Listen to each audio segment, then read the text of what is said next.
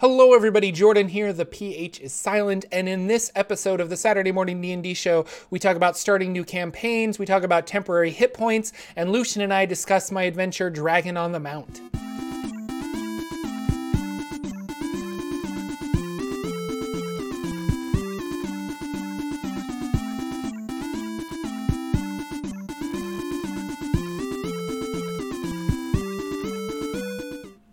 Hello, ladies and gentlemen. Welcome to the Saturday Morning D&D show. My name is Jordan with a silent PH in the middle, and I am joined always by my wonderful co-host, Sir Lucian, over at Sir Lucian Gaming. Say hello, sir. Hello, everybody. Good to see all those faces in chat. We're getting ready for an awesome Saturday morning. It's going to be good. Spring is almost here. Spring, well, technically the equinox happened. Yeah, spring's here. Here in Michigan, though. Come on. Don't you have like 3 months of spring, summer, fall, and then it goes back to winter? I think we have all of that is 3 months, and then it's like 8 months of winter. And then we are a Dungeons and Dragons tabletop RPG show where we just kind of talk about games that we're running and the news of the day. And yeah, like we got a little bit of news. First of all, Ghosts of Saltmarsh comes out May 21st. You can pre-order it on Amazon. It looks really fun. It's going to be a nautical adventure. We're all really excited for it. I really liked, Tales of the Yawning Portal. I liked how that was set up, where you could go from 1 to, I think, 10, or maybe it was 15 in that adventure. Like, if you just wanted to play through all of the adventures back to back, or you could just pick and choose and be like, let's play this level 7 adventure, or let's play Tomb of Horrors, or let's play this. And so, which is what I did, and I had a lot of fun. Yeah. Cool. Are you going to pick this one up? I'm definitely going to pick this one up because I think I'm just really curious. And if anything, it's going to be something that I can steal bits from for my other campaigns that I'm going to be running. So, and then once Hot Springs Island ends, which should be next week, we're going to try out some non-D&D RPGs because they're really curious about Dungeon Crawl Classics. And one of them really wants to play Mothership, which is a really cool like horror sci-fi game that I've never DM'd. So I'm a little like, ugh. And I'm trying to convince them to play Kids on Bikes with me. Yeah, because you know that. Yeah, because I know that one at least. Mothership I could run. I just need to like really sit down and read all of it thoroughly and re-listen to the podcast that exposed me to Mothership so that I can understand how the creator was running it. But anyway, that's our plan. And so I think by the time we finish all of that, I think Saltmarsh will be out and we might just pick that up and start playing that. So we'll see. Yeah. That'd be cool. Yeah, my big plan is that I want to release an adventure coming up here on DM's Guild, and it's going to tie in, or it can tie into Saltmarsh, because as you were one of my play testers in the original one, it's right on the coast. It's in the Forgotten Realms, but it's down in Villain, and so you can easily rename the town I use, which was called Saltbreak, and turn it into Saltmarsh, which would be perfect. Let that town be your starting point, and then do the cool adventure that we started out for your first level, or add it in, or just have it added as part of that campaign. I think would be really cool. So I'm excited about that. So I want to get the book so I can really read through it and make sure the things I'm tying in kind of match some of the stuff that's going on with that. And I think it'll be really fun to get that out there and put it out. So I'm excited for it. I want the alternate cover. I know most of you like to collect the ones that are all the same. Yeah. They sit on the shelf. I'm going to get the alternate cover because I like it. I like a Sahuagin art. I like how sinister it looks. I like those as a race. I really want to get my players underwater at some point to really dampen down their combat effectiveness, because it definitely puts a little bit of a hamper on many of the things they normally can do. So it makes it a little tougher on them. Anything that makes it tougher for the players is always better. So. Yeah. No, I did an underwater fight. I had like a little seafaring campaign in a long time ago. And the funny thing was the monk was like grappling a shark they were fighting and like punching it. And this isn't even going to be a good story, but I'll say it anyway. But I said something to the effect of, do you want to swim away from the shark? And he's like, well, no, I don't want like an opportunity attack from the shark that I'm currently grappled under. And the way he was like describing all of the different effects that were happening and underwater, we all started laughing for a solid like 5 minutes at just like how absurd the situation actually was that I had put them in.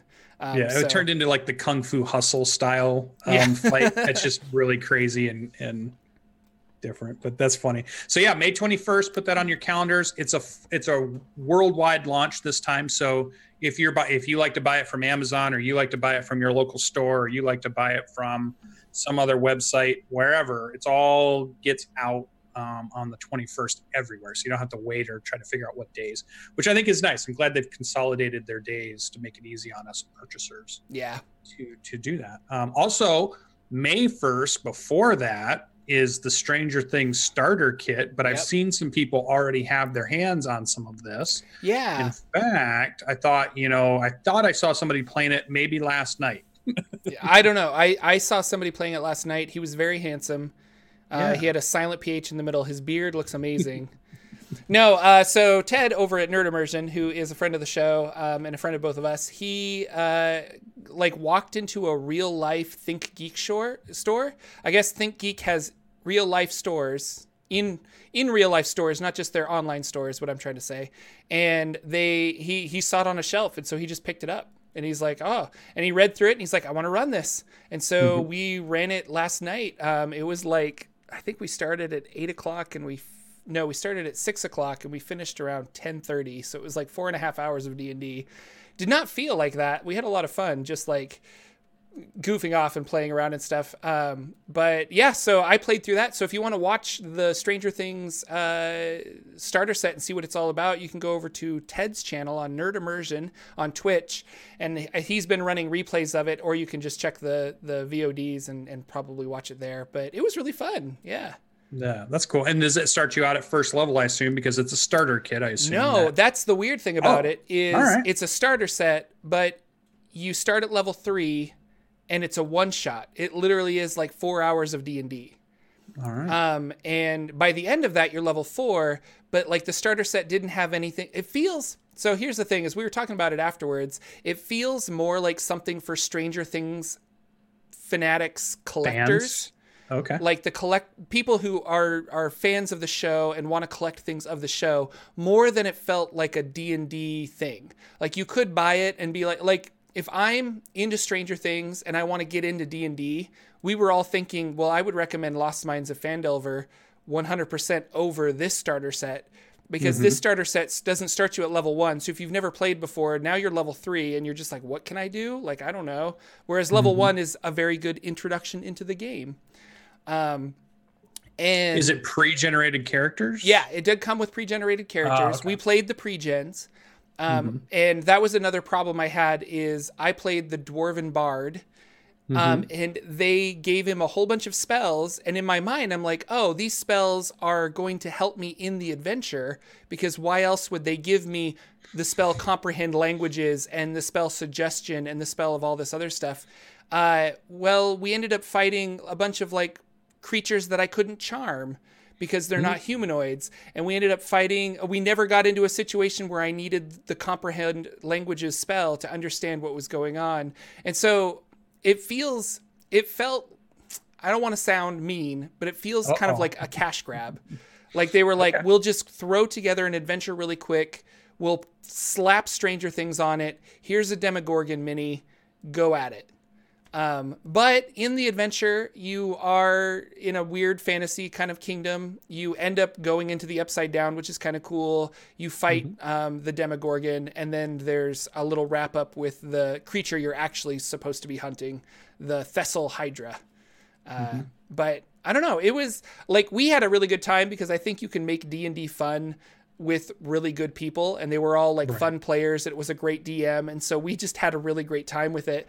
But if you were brand new to the game, I think it would be a little confusing. And Ted improv'd a whole bunch, because we were like egging him on, like, well, what's this NPC's name? What's his backstory? What's this? And he's like, fine, like, let's do all this other stuff. I'll tell you everything about this stuff. But for a new dungeon master, I think it would be a little intimidating to be like, oh, I don't have a name for this guy. Like, there's no name in the book that this guy has. Whereas like Lost Mines of Phandelver is very good at, I don't want to say hand holding, but providing you all of that information that new DMs kind of want, because players are going to have those questions. Like, how far to the north is the orchard? It'll tell me in Lost Mines of Phandelver, but in this other Stranger Things, it just says north. and you're like, okay, I guess you walk north. I don't know, maybe a couple days, maybe a couple hours. So, but interesting. All right. I don't know. I've decided that I don't think. Yeah, I think I still want it. I talking to Ted. I'm just like, well, are you excited that you bought this? He's like, well, I'm a collector and I like it. He said, this is going to look really cool on my shelf. I don't think I'll run it again, but that's what he wants it for, is to look cool on his shelf. So if you want it because it looks cool on your shelf, maybe you're going to run it, maybe not. There wasn't a whole bunch to steal from it. Apparently the Demogorgon is just kind of like a reflavored troll. So it's not even like a really new type of monster. But I don't know. I feel like I'm just bashing on it, but I had a good time. I don't think I'm going to pick it up though, because I just don't have any use for it. And I like Stranger Things, but I'm not like a diehard fan. So yeah, I don't know. I think I'm a super fan. And the one thing I saw about it, the only thing I saw about it was that the Dungeon Masters portion of it is written from as if Mike, who is the Dungeon Master in the show, is running it. So it's written in like a notebook of how he ran his adventure. So I really think it's kind of a cool way to organize that. And I just thought, oh, that was such a cool idea. I want it for that. I want to be able to read through that and see the cool things that they do, that they reference the show and they do. And there's like his handwritten notes. And I think there's a map that's like, it's printed in the module, but it's printed to look like it's taped in there with Scotch tape. You know? And so there's like little things like that. So I think that's good. And I love that show. I loved first season. Second season, I think I liked it, but I wasn't as much into it as I was in first season.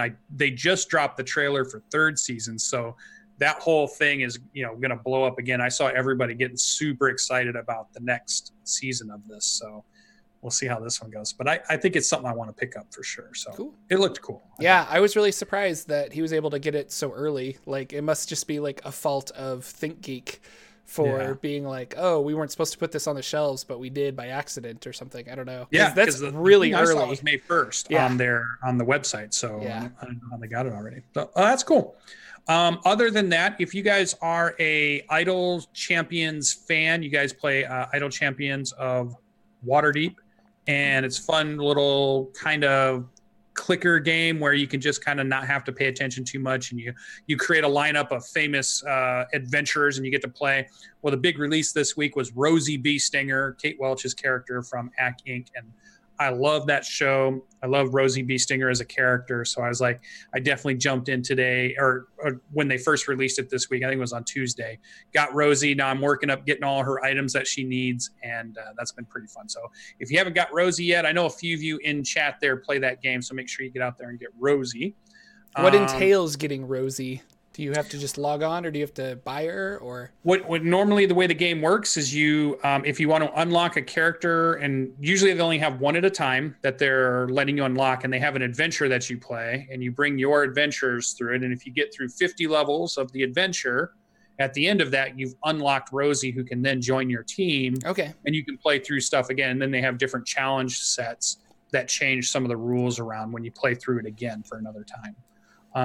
If you read through it, sometimes it has some really interesting story hook stuff in the stuff that's going on, but mostly it's just a strategy click mash game where you just set it up and let them beat each other. Yeah. It plays offline, which is kind of cool too. So if you leave your adventures set up and then you log off, they're still fighting through and earning you money, so that if you come back a day later, they have this big chunk of money for you, and then you can use that money to unlock other champions, and you swap out different ones, you put them in different places. There's a lot of strategy to who should be in front and who should be in back and who's in the middle and all that kind of stuff, what kind of gear they can get. It's just a fun little game, and it just ties in. It really should be up your alley.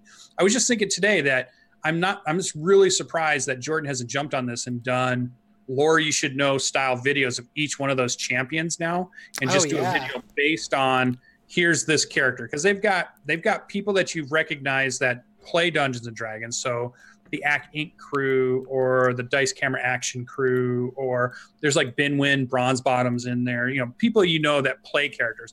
But then they also have Drizzt, and they have things from the books. They have things that are famous characters that you've seen in Forgotten Realms somewhere else.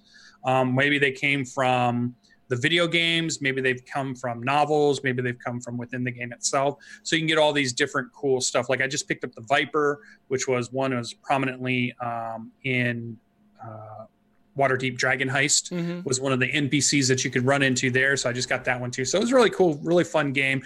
And again, it's a lore video, which I would just thought you should be doing. And there must be 20, 30, 40-ish characters at this point. I don't even know. There's so many of them. Like you could do 1 8-minute video per one of those. You'd be stocked full for a couple of years. I don't know. That would be interesting to be like the history of like Rosie Beestinger. Like, I don't know. Or Minsk. Well, most of those characters. Some of the other ones I could, like, and I did that. Like, I did a Jarlaxle video and things like that. So I've kind of dipped my toe in it. Yeah. But Jarlaxle. And so I'm always nervous about that because there's so many, like, those are very beloved characters. And if my Jarlaxle video was any indication, I get a lot of backlash because people are just like, well, you didn't mention this. And when I think of Jarlaxle, I think of this. And now I'm angry at you because you did it wrong. And it's like, I didn't do it wrong. I just condensed to a 6-minute video. Cut me some slack, guys. The internet rage, the nerd rage is real.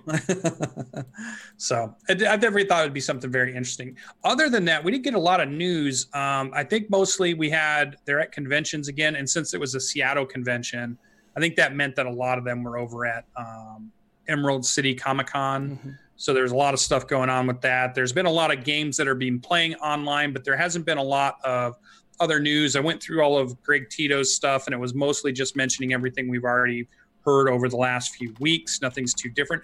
I did see as an interesting thing, I don't know why all of a sudden last week it seemed like there was more of it than I've seen, but I saw a lot of news articles here and there. Like CBS did an article about Dungeons and Dragons. IGN did an article about Dungeons and Dragons.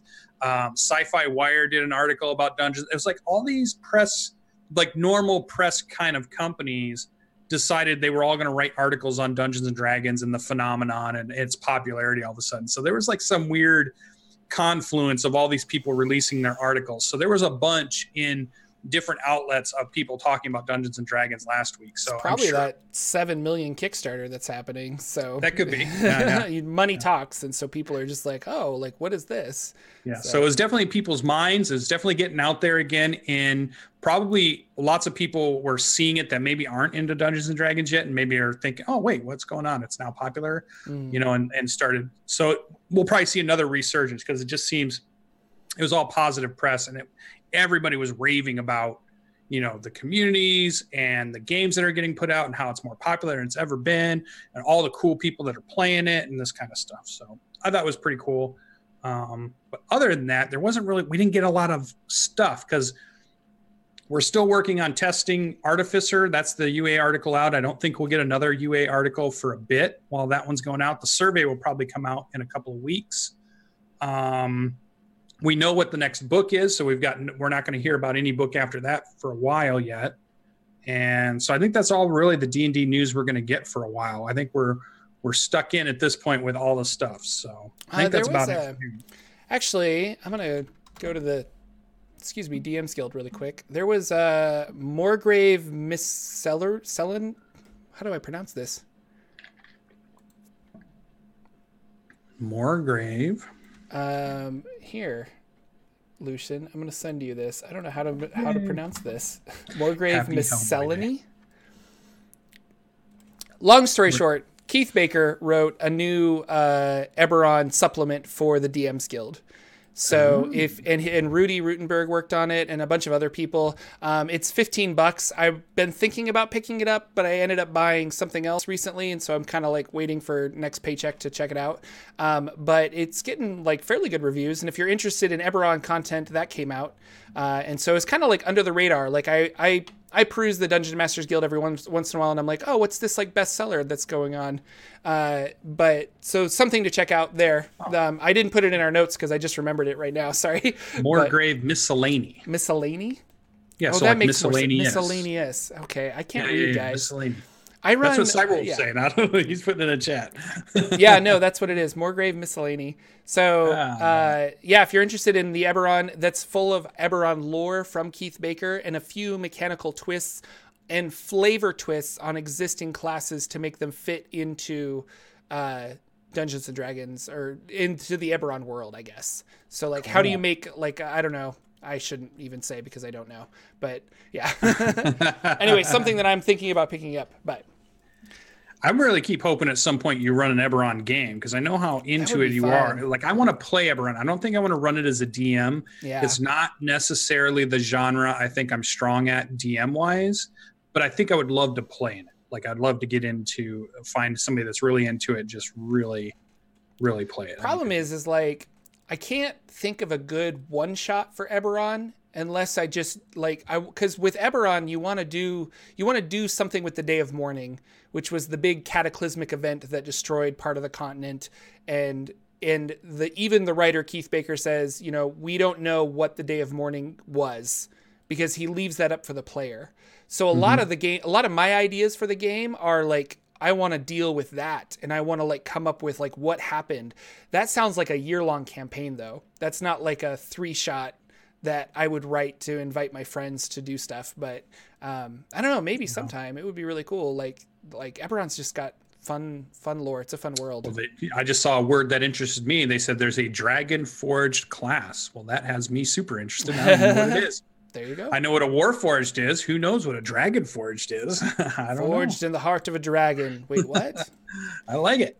Sounds good.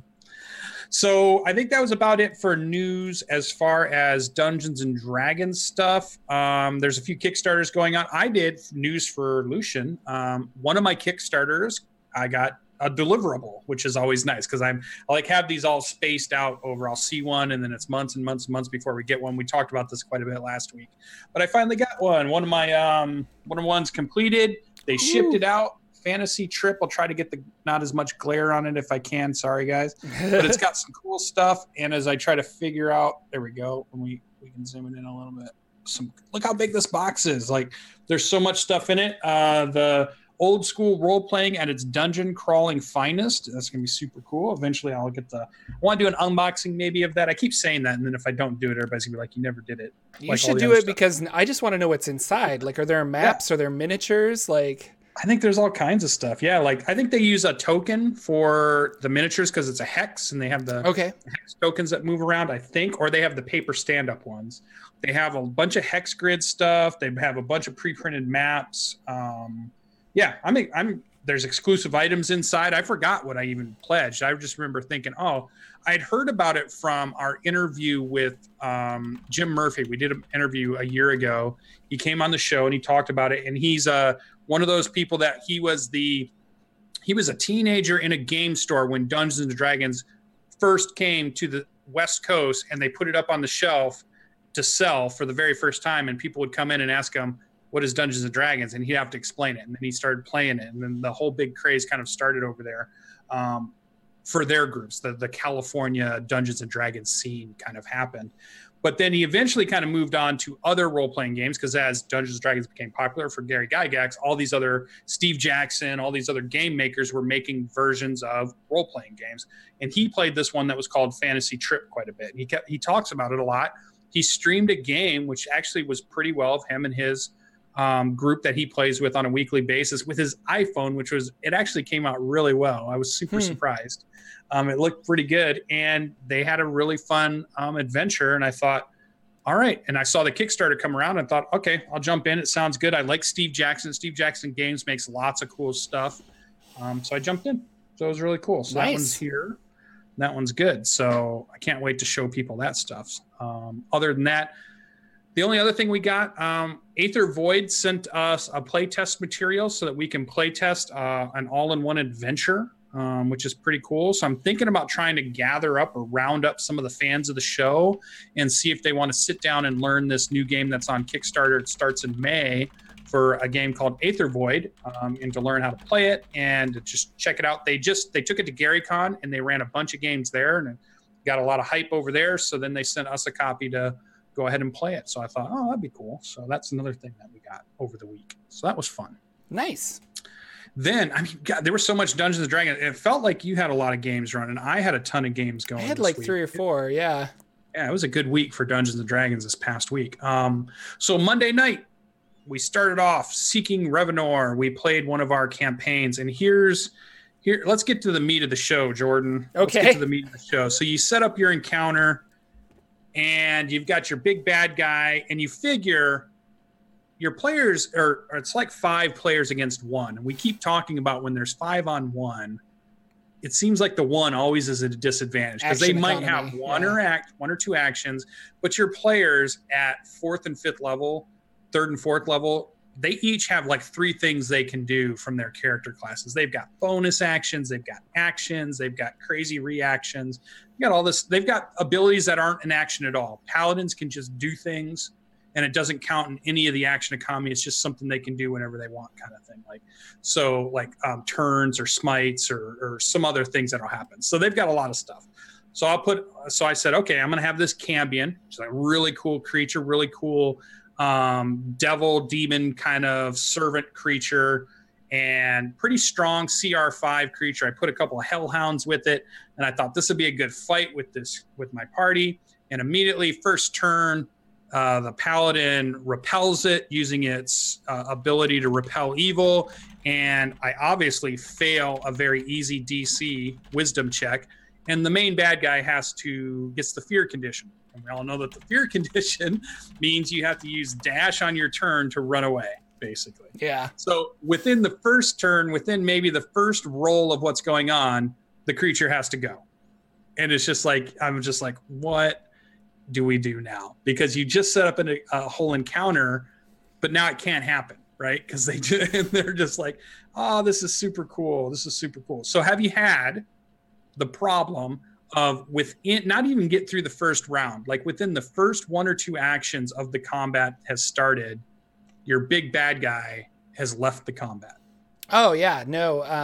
My Hot Springs Island people learned the spell Banishment, and they were fighting a giant boar with like 8 other little boars that were attacking them. And so they were like, well, I'm going to cast Banish on the large boar, which like the little boars there was some mechanical thing where if they were within radius of the mama boar, they could have advantage or something. So it it negated all of that. They kind of meticulously just went down and killed all of the little boars. And then they waited a minute for the giant one to pop back. And then Ants on Sugar swarmed him. And yeah. And the whole encounter was like, wow, you guys didn't get hurt at all. You know, like I had action economy, but you kind of just took it away by that one spell. So and that was this thing. So this thing had, multiple attacks. It had some spells it could do, but all of a sudden, because I failed a wisdom check, all that action economy is gone. They have to leave the thing. So in the moment, I had that typical. The reason I wanted to bring it up, because that's what we do. We play our campaigns, we run them, and then there's something that happens in that campaign that I feel is relevant that we can talk to all the dungeon masters that are listening. I had that moment of, well, you bastards, that like, damn you. Like, it was almost like, why'd you do that to my poor little Cambion that was supposed to give you a nice hard fight? And it was going to be cool because I wanted him to give them information too during the fight. I wanted him to be pompous. I wanted him to be arrogant and overconfident that he could take them out. So he was going to just start spewing out stuff that normally, because he thinks he's going to win, he wouldn't normally say if he thought he was going to lose. But all of that doesn't happen. So in the moment, I'm just like, I'm not devastated, but I'm like, what do we do now? I mean, that was the whole encounter, was this big fight with a Cambion against this thing. And it ties into a character's backstory and all this cool stuff.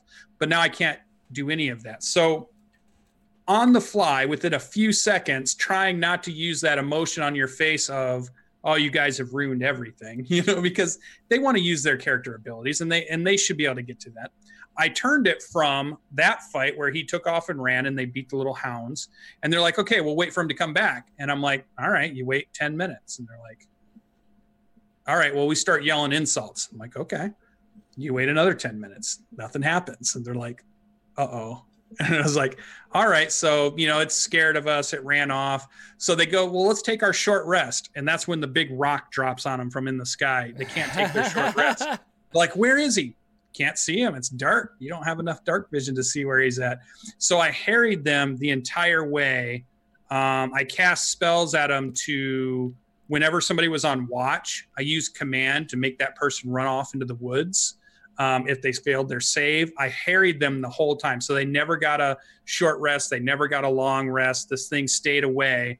And it turned into this like thriller, like this more of a mental kind of game where nobody was getting hit and nobody was fighting, but they still felt like they were under pressure the entire time. So by the end of the night, they finally make it back to the town, and I did some shape shifting where they looks like other players in the group. Some of the people that are on watch disappear and then come back later on, and like they're just getting really worried about what in the heck's going on. They finally get in and they think they're safe, and then they realize it can shape change and look like any one of them. And now there's this big conspiracy about, could it be in town already? How are we going to find it and all this other stuff? And the whole time I got a bunch of messages from the players about that was so cool that even though we didn't really fight it, there was a lot of tension and pressure on them all of a sudden by changing it to a psychological warfare versus an actual warfare, right? So I just thought that was a cool thing that off the top of my head, I just stumbled into, and I thought, you know what? All right, he doesn't have to be dumb, right? He doesn't have to get scared for 1 minute and then just come back and into the blender of my 5 players that are set and ready for them, and then just try to swing his sword. That's all it does. You know, you don't have to do that. And it also, I think, clicked because I was watching Adam Koebel. They were playing Dungeon the Mad Mage, and there's a part where their players come into a room and 20 goblins come out. Now, their characters are like 5th or 6th level.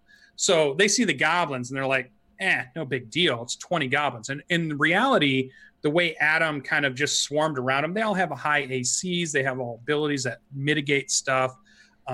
So he just runs them in. They fight. Nothing happens. They trounce 20 goblins. And I remember thinking, well, you're not using the ability that the goblins have, which makes them cool, which is nimble escape, right? That's that whole thing where they can go in, fight, and then they can disengage free without attacks of opportunity. Mm-hmm. So what I was wondering is, why didn't he just start doing that kind of stuff and keep them away versus, you know, really play them up to what they should be versus they just run in as a mob. They fight as a mob. They all go down as a mob because they only have 7 hit points. And it's like kind of anticlimactic in a way. So it kind of, I think that with that, watching that this week, and then the way my game went on Monday, it made me remember, and we've talked about it on the show, that your monsters can be tactical. They can be smart. They don't live for hundreds of years in a very dangerous world where anything can eat them without being pretty smart. There's just Cambions and goblins or trolls or orcs. You know, they live 20, 30, 40, 50 years in one of the most dangerous worlds you could possibly be in. And so they have to be smart to be able to survive that. So I'm thinking I want to be smart when I play those characters, and I want to be tactical when I go up against my players, because you can bet your players are being super tactical against you. No, it reminds me of Adventure League game I played where we busted in a door there were like 20 goblins on the inside of this door. And we were like, oh, well, they'll just funnel out and we'll like attack them one by one. Like, we're clearly have the upper hand, but they were cycling like in a circle within the room and firing arrows. So they were getting like 20 arrows off through that door opening. And then they would like hide along the side of the walls so that they'd have like cover, basically like a +5 AC when we'd try to attack them. Yeah. And I was like, and we were all looking at the DM like, are they that smart? And he's just like, they are when I run them. So we're like, okay. That's right. Yeah. And then Tucker's Kobolds, if you want to Google that, is the same thing where it's like, if you have high level players, you can create a dungeon of kobolds that use traps and manipulation. And even though they have like 10 hit points, they can still be a serious threat to the players. So it's fun. It's fun to run smart monsters. And a lot of times I look at a monster's intelligence and kind of deem how tactical they are after that. But you start throwing in, like, if you got a party of 5 players and I've got like 7 monsters, you can do a lot of cool stuff by setting up combos and manipulating the battlefield. So yeah, it's fun. So it was dangerous. Interesting. Yeah. So GMs that are out there, think about your monster tactics. Don't think of them as just they run up and hit and that's all they do. Even if they don't have a lot of other skills, try to, manipulate with movement and other stuff just to make it fun for your players and keep them on their toes. I thought was pretty good. And be ready to change a situation that you weren't prepared for into something else. Like, if they do something to your bad guy that makes them run away, or like you said, banishes them or silences them, be ready to just fall back with that character into another area to reset that fight up or to come at it in a more advantageous area. Don't just say, okay, they just charge forward and they just, hit twice, charge forward, hit twice, charge forward, hit twice. Make them really interesting. And I think my characters or my players are really excited about seeing what happens with this Cambion now that hunts them when they go out on adventures and waits for them. So it's going to be pretty interesting. So that was pretty fun. That was our Seeking Revenor West Marches style game. Still going pretty good. Characters are having fun with it. They're starting to really bump into the bigger factions that are out there, and they're not really defeating them. They're bumping into them, fighting them, and then retreating. So I'm curious to see when they finally put their foot down and say, no, we need to go in and really just dig these things out of this area so they're not here any longer. Because what's happening is they're not going back for a week or 2 or 3 weeks so that all that stuff gets replenished or all of it gets re-recruited. There's more tribes send more warriors, or they're able to get their guards back and stuff, or more magic is done to bring up some undead or whatever it might be. So because they're putting so much time in between, it's almost like they're starting over every single time they go over. I can't wait till they're tired of that and they figure out that they just need to, just kind of sink into it and get it done. So that'll be interesting. Also, I've been playing around with, some of them have been streamed, some have not. And it is fun as a dungeon master not to stream every single thing you do. I found it refreshing and freeing to not turn that one into a show, although most of the time we do stream our games. It was fun to have a Monday night where we could take breaks when we wanted to. We weren't concerned about, people leaving or coming in the viewer part, or talking with people in chat, or recording things or overlays or any of that stuff. I could just play the game and focus on the story, which was really nice. So every now and then, that was really cool. Don't burn yourself out with trying to make everything a show. That's something I was doing there for a bit. We were talking about that at Gen Con with a bunch of Twitch and YouTube people, where they're like, is it a missed opportunity to, like, when you are playing a game where you're like, oh, I could be streaming this? And I'm like, for me personally, no, because I still really like the camaraderie and just like the relaxed atmosphere of playing Dungeons and Dragons with my friends at a table and not worrying about being interesting, I guess, or trying to like make like a, I don't know, just trying to stream and have an audience is kind of nerve-wracking at times. So yeah, there's a lot going on for a DM that's running the show and running the game. So, you know how much you can handle, I guess, is the big thing. Don't try to bite off too much. That'll always happen. So other than that, then we played Thursday night. We played not really a session 0, because normally a session 0 is about creating characters, but we're about to start a campaign that starts next week on Thursday nights. And we're going to play through Wizards of the Coast modules. I think we're starting with the dragon one first. What's the very first one? It's Waterdeep Dragon Heist? No. The very first 5e Lost Mines of Phandelver? No, it was what's the main campaign they released? Tyranny of Dragons. That's it. We're going to play Tyranny of Dragons. Horde of the Dragon Queen. Yeah. Horde of the Dragon Queen stuff. Yeah, so we hadn't played that yet. But this week, he's a brand new GM. So it's Dammit Barry. He's brand new to being a GM. He's been a player, and he's going to stream a show. So he wanted a practice session. So this Thursday was a practice session. And he chose, just like we talked about last week, Dragon on the Mount by a famous author named Jordan. And that's the one he was going to run. So we played through Jordan's adventure on Thursday, and I got to play a 4th level artificer. And this wasn't streamed, right?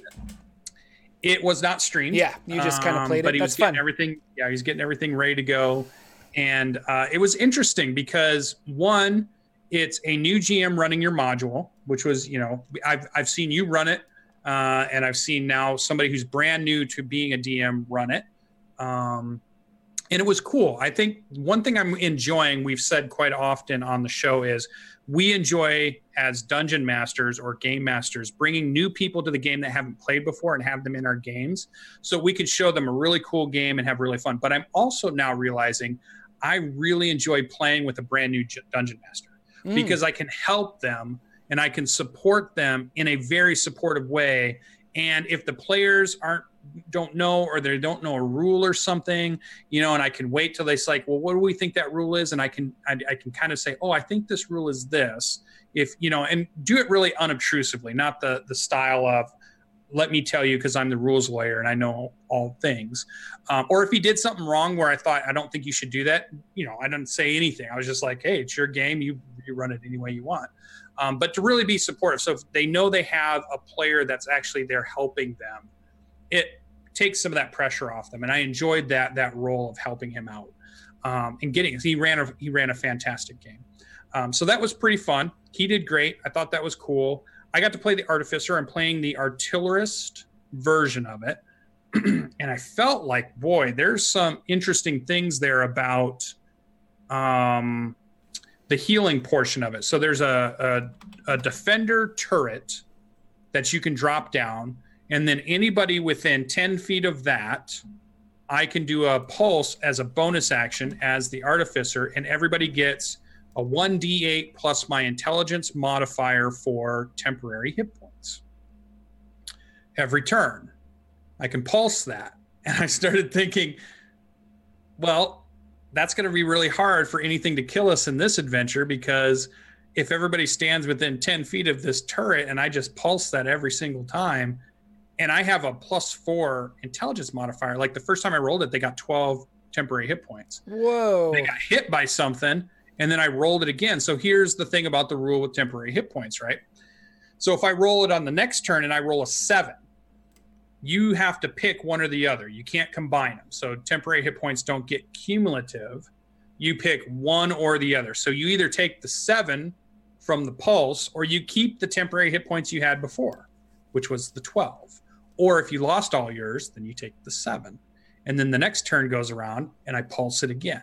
And I just started thinking, ooh, this is a little something. But it reminded me that there's another spell out there, and it's been happening in my campaign now. Have you had anybody in your campaign started using I think it's called the Healing Spirit? No, spell? I remember the controversy when it came out, but yeah. Wizards of the Coast had to make some special rules for it, I think, right? It's like a spirit that you drop down in a 5-foot square, and if somebody walks through it or it touches them, they get a number of hit points. And so what the players have been doing is they put that in a 5-foot square, and all the players use their movement to walk through it every single turn. So it's like every single turn, everybody's getting healed, 7, 8, 10 points, whatever it might be. So I just thought, wow. And I've heard some people saying that seems overpowered. Well, this kind of defender turret kind of felt a little bit like that to me. So I'm wondering if that ends up getting changed or not. So we'll have to see. I don't know. It felt a little off. A lot of times with these, they make them way overpowered just so that they can pull it back a little bit. Like the Spore Druid did not feel overpowered to me, but like when they actually released it, it was pulled back, and I was like, oh, I liked the Spore Druid when it was a little more powerful, but I guess this makes sense. It's like slightly more balanced, maybe. I don't know. Yeah. Well, the other thing, I know as Skull Dixon kind of said, it kind of sounds like a video gamey thing. I think when you read the mechanic, it is, but the idea is that my guy was a toy maker, and he made a toy that pulsed out like healing energy to characters. So I think it depends on how you RP, what the magic looks like. Because anything is, depending on how you explain it, you can explain it like it's a mechanic, or you can explain it like it has a really cool thematic thing to it. And these were little toys that my toy maker would put out. So like he had a turtle that would walk around, and then it would spit out like these leaves that would just kind of burst out. And then everybody that was near those leaves would kind of get healed. So in like a kind of like a nature thing. And everybody was saying like a Torbjorn kind of thing. They were referencing Overwatch and stuff like that. The other turret is a flame turret. And then one's called the ballista turret. And it's basically a force bolt of some sort. One is a flame cone. And then obviously this defender turret, which is a temporary hit points. But it also made me wonder about why. Here's the big question that I had. Why do we have temporary hit points?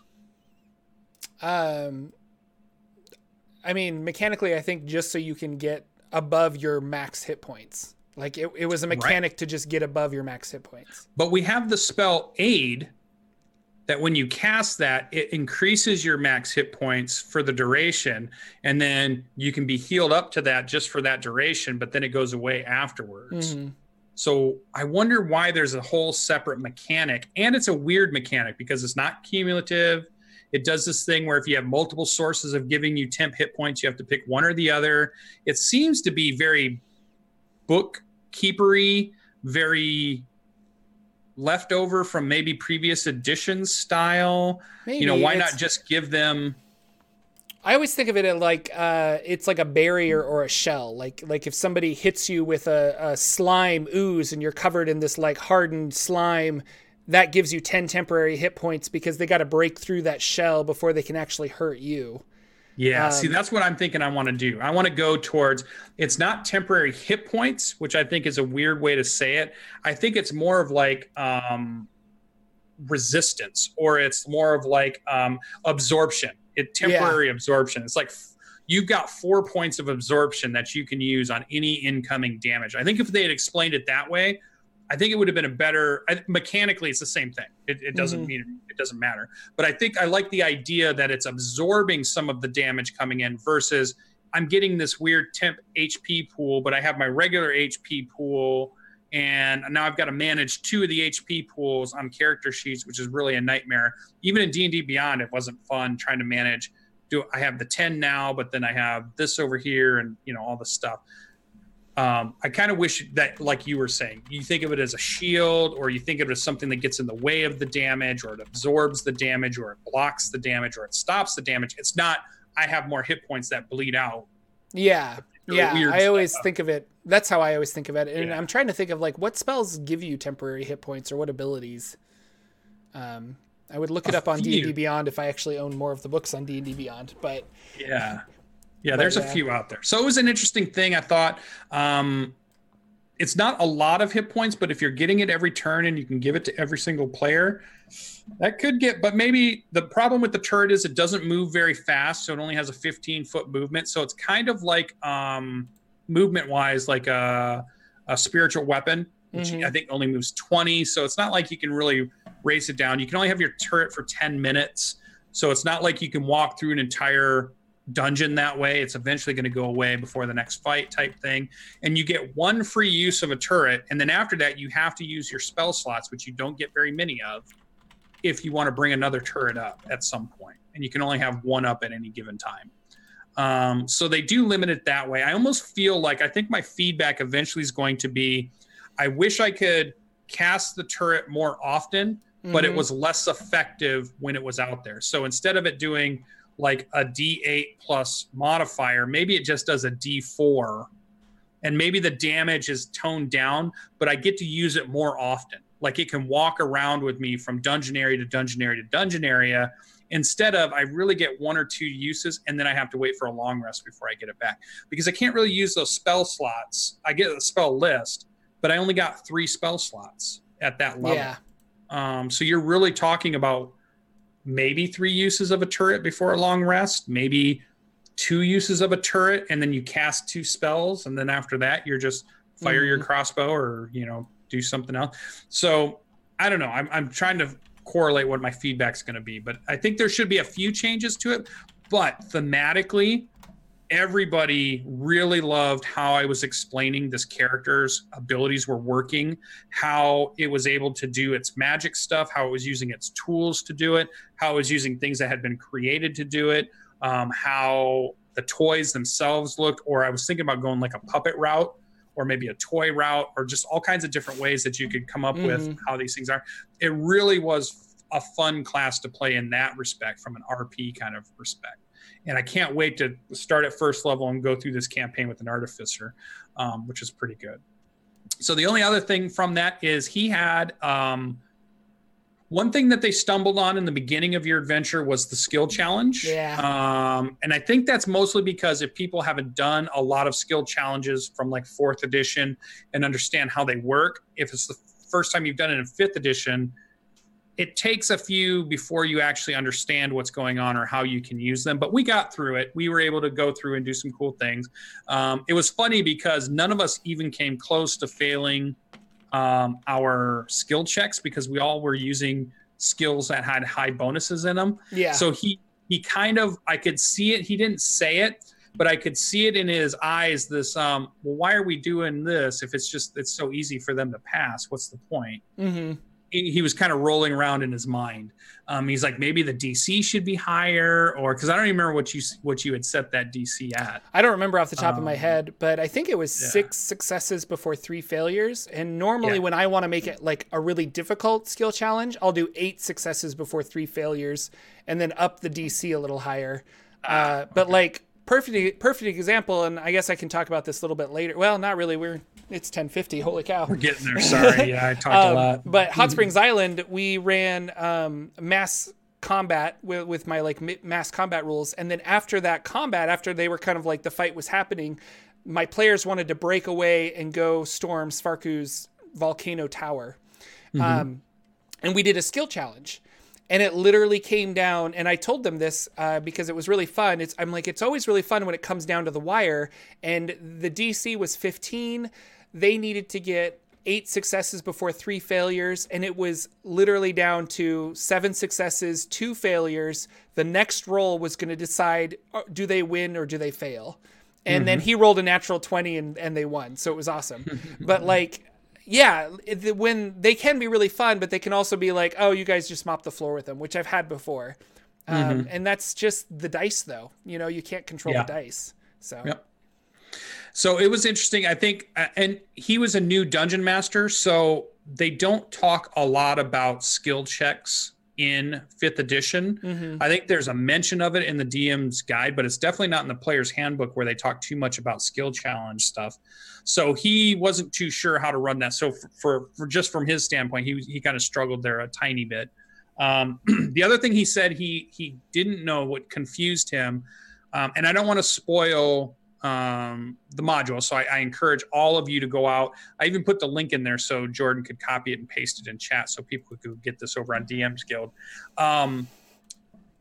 There's a part where at the very beginning that depending if the players decide to go on and attack at night, or if they're going to go and wait a night, stay, and then go early in the morning, the next morning, there's a group of kobolds that come down to grab the tribute and then run off with the tribute, right? And that's the whole skill challenge thing. They're grabbing the tribute and they're running with it. He was really confused about where those people went because it didn't mention where did they show up again later on. So he wasn't sure. So I don't know. I mean, I haven't read through it to see if there was something in there he missed or if that was mentioned. But that was his feedback. He was confused about the group that grabbed the tribute. What happened to them? Yeah. And where did they go? So just some feedback from a team. Other than that, it was pretty fun. I won't say the spoiler part of this, but we didn't hit one of the signature fights in that. Yeah. I ran it and the same thing happened. They just bypassed that entire room. Yeah. We didn't even know it was there. Well, I knew it was there, but I was letting the players lead where we were going. And they just said, well, let's go left, let's go right, let's go left. And boom, we were there. We bypassed like one main thing that could have been pretty fun to see what would happen. So that was interesting. And I think it happened because he ran it as a theater of the mind game. So we were just making left-right choices without seeing a map, where a map might have said, well, wait a minute, what's this thing over here? Yeah, there's a big dark spot in the corner. We might have gone that way had we seen it on a map versus you guys can go left or right. We'll go left, you know, or whatever. So I was wondering, when you've ran yours, have you drawn the thing out? Yes. When you ran it, or have you done? So I'm a big fan of miniatures and maps in general, and Theater of the Mind, I find it like in perfect example, we ran the Stranger Things one shot last night, and it was all Theater of the Mind, and I got real confused. And then at the very end, Ted held up a map, and I'm like, oh, okay, that's what you meant. So, because when they're just like, well, you can go left, right, or straight, I just choose one. I'm like, I don't know, flip a coin. Let's go straight. Like, whatever. Yeah. I don't know what looks more appealing. Whereas if I'm looking at a map, I'm kind of like, oh, I wonder if this loops around to the other corridor. And you kind of start thinking about how it works from a top-down perspective. So pretty much every time I've ran it, like I included a map in the adventure because every time I ran it, I was going to use this map. And so I have, and I've drawn it out. And when we played on Roll20, we had it there and things like that. So yeah. It was interesting. So yeah, so I'm that fan too for those dungeon masters out there that I'm thinking I lean towards a map and miniatures, or like if you're using a virtual tabletop, a map and tokens and stuff, because I like a tactical game. I like them to be able to see where they're going when they're going in these things, to let them visualize what's happening. And I feel like this game, to me, 5th edition has a lot of abilities that are very, how far away am I from thing dependent. I have so many abilities that say if you're within 5 feet, or if this thing does this. But in Theater of the Mind, it's just kind of arbitrary distances, really. You're like, how many things are near me? A couple. Well, and it's really nice for a dungeon master. This is getting into a whole discussion, but like as a dungeon master, I don't want to keep all of that in my mind as to where people are located and what's happening. And I get it. You kind of just wave it. Like I think about Numenera, where they say there's not 30 feet or 50 feet. You're just like close, near, or far. And that's just this nice way of saying, nope, it's far away. So, okay, far means this mechanically. Or if you're near means this mechanically. And then the dungeon master can kind of just say, like, we don't need to know that you're 60 feet away from a monster, or that this spell has a 120-foot range. This spell has a far range. So I can cast it from a far distance. As a dungeon master, though, I just have a hard time keeping it all track in my head. And when I can place down miniatures and then clearly see, yes, you are in line of sight of this, or yes, you are this. And I know it turns it into a more tactical game rather than a role-playing game, but that's a part of D&D that I really enjoy. You know, like I like the tactics of it. I like flanking. I like, all this kind of stuff. It was really interesting. So. Yeah, it's the reason they put that stuff in there. The reason that you can block somebody from doing something, you can push somebody 10 feet back. You can use, if you're within 5 feet, you can knock an arrow down with your shield type thing, if that's one of the abilities. All those things matter when you're on the grid, but they just kind of go away. You're just like, I want to shoot a fireball. How many can I get? And the GMs typically in that case, they're like, you can get about 3 or 4. Well, whereas if you look at a real map, you'll know exactly how can I get 6 of them. I will maneuver myself so that I can get 6 of them. We had a really good example last night in the Stranger Things when we were running at Theater of the Mind, and we were fighting the end boss of the module, and he had an AoE acid attack. And so in my mind, I'm like, I want to run up, but like behind the guy so that we're not like all clumped together. But in Ted's mind, we were all clumped together. So when it recharged its acid attack, it, did the acid attack and it hit 3 of the 4 of us. And I was like, but I was on the other side, wasn't I? And we were kind of like, I don't know, were you? And it's that stuff where I'm like, if we were playing with miniatures, I would have specifically gotten out of the way. And then we all know, where's Jordan? He's right there. So yeah. So I like a tactical game. I'll never apologize that that's the style of game I like to play. I've tried a few Theater of the Minds, but I lean more towards being able to see the map, let people move their things around, see exact distances, and do so. The other thing it really helps with is anybody that has really long distance stuff too, because typically with Theater of the Mind, all your combats happen in a 20 or 30, like every time we'd ask the GM, well, how far is that kobold from us? He's like, about 30-ish feet. Everything was like this close foot. And I keep thinking, well, what if I'm this, ranger that has 240 foot range of stuff? You never do any combats at 240 feet because Theater of the Mind, you wait until we're super close before anything happens and all that stuff. So I just think I just thought it was interesting that we ran into that. So that was us playing Dragon on the Mount. It was very fun. Once again, it was fun, even though it was the second time I played through it.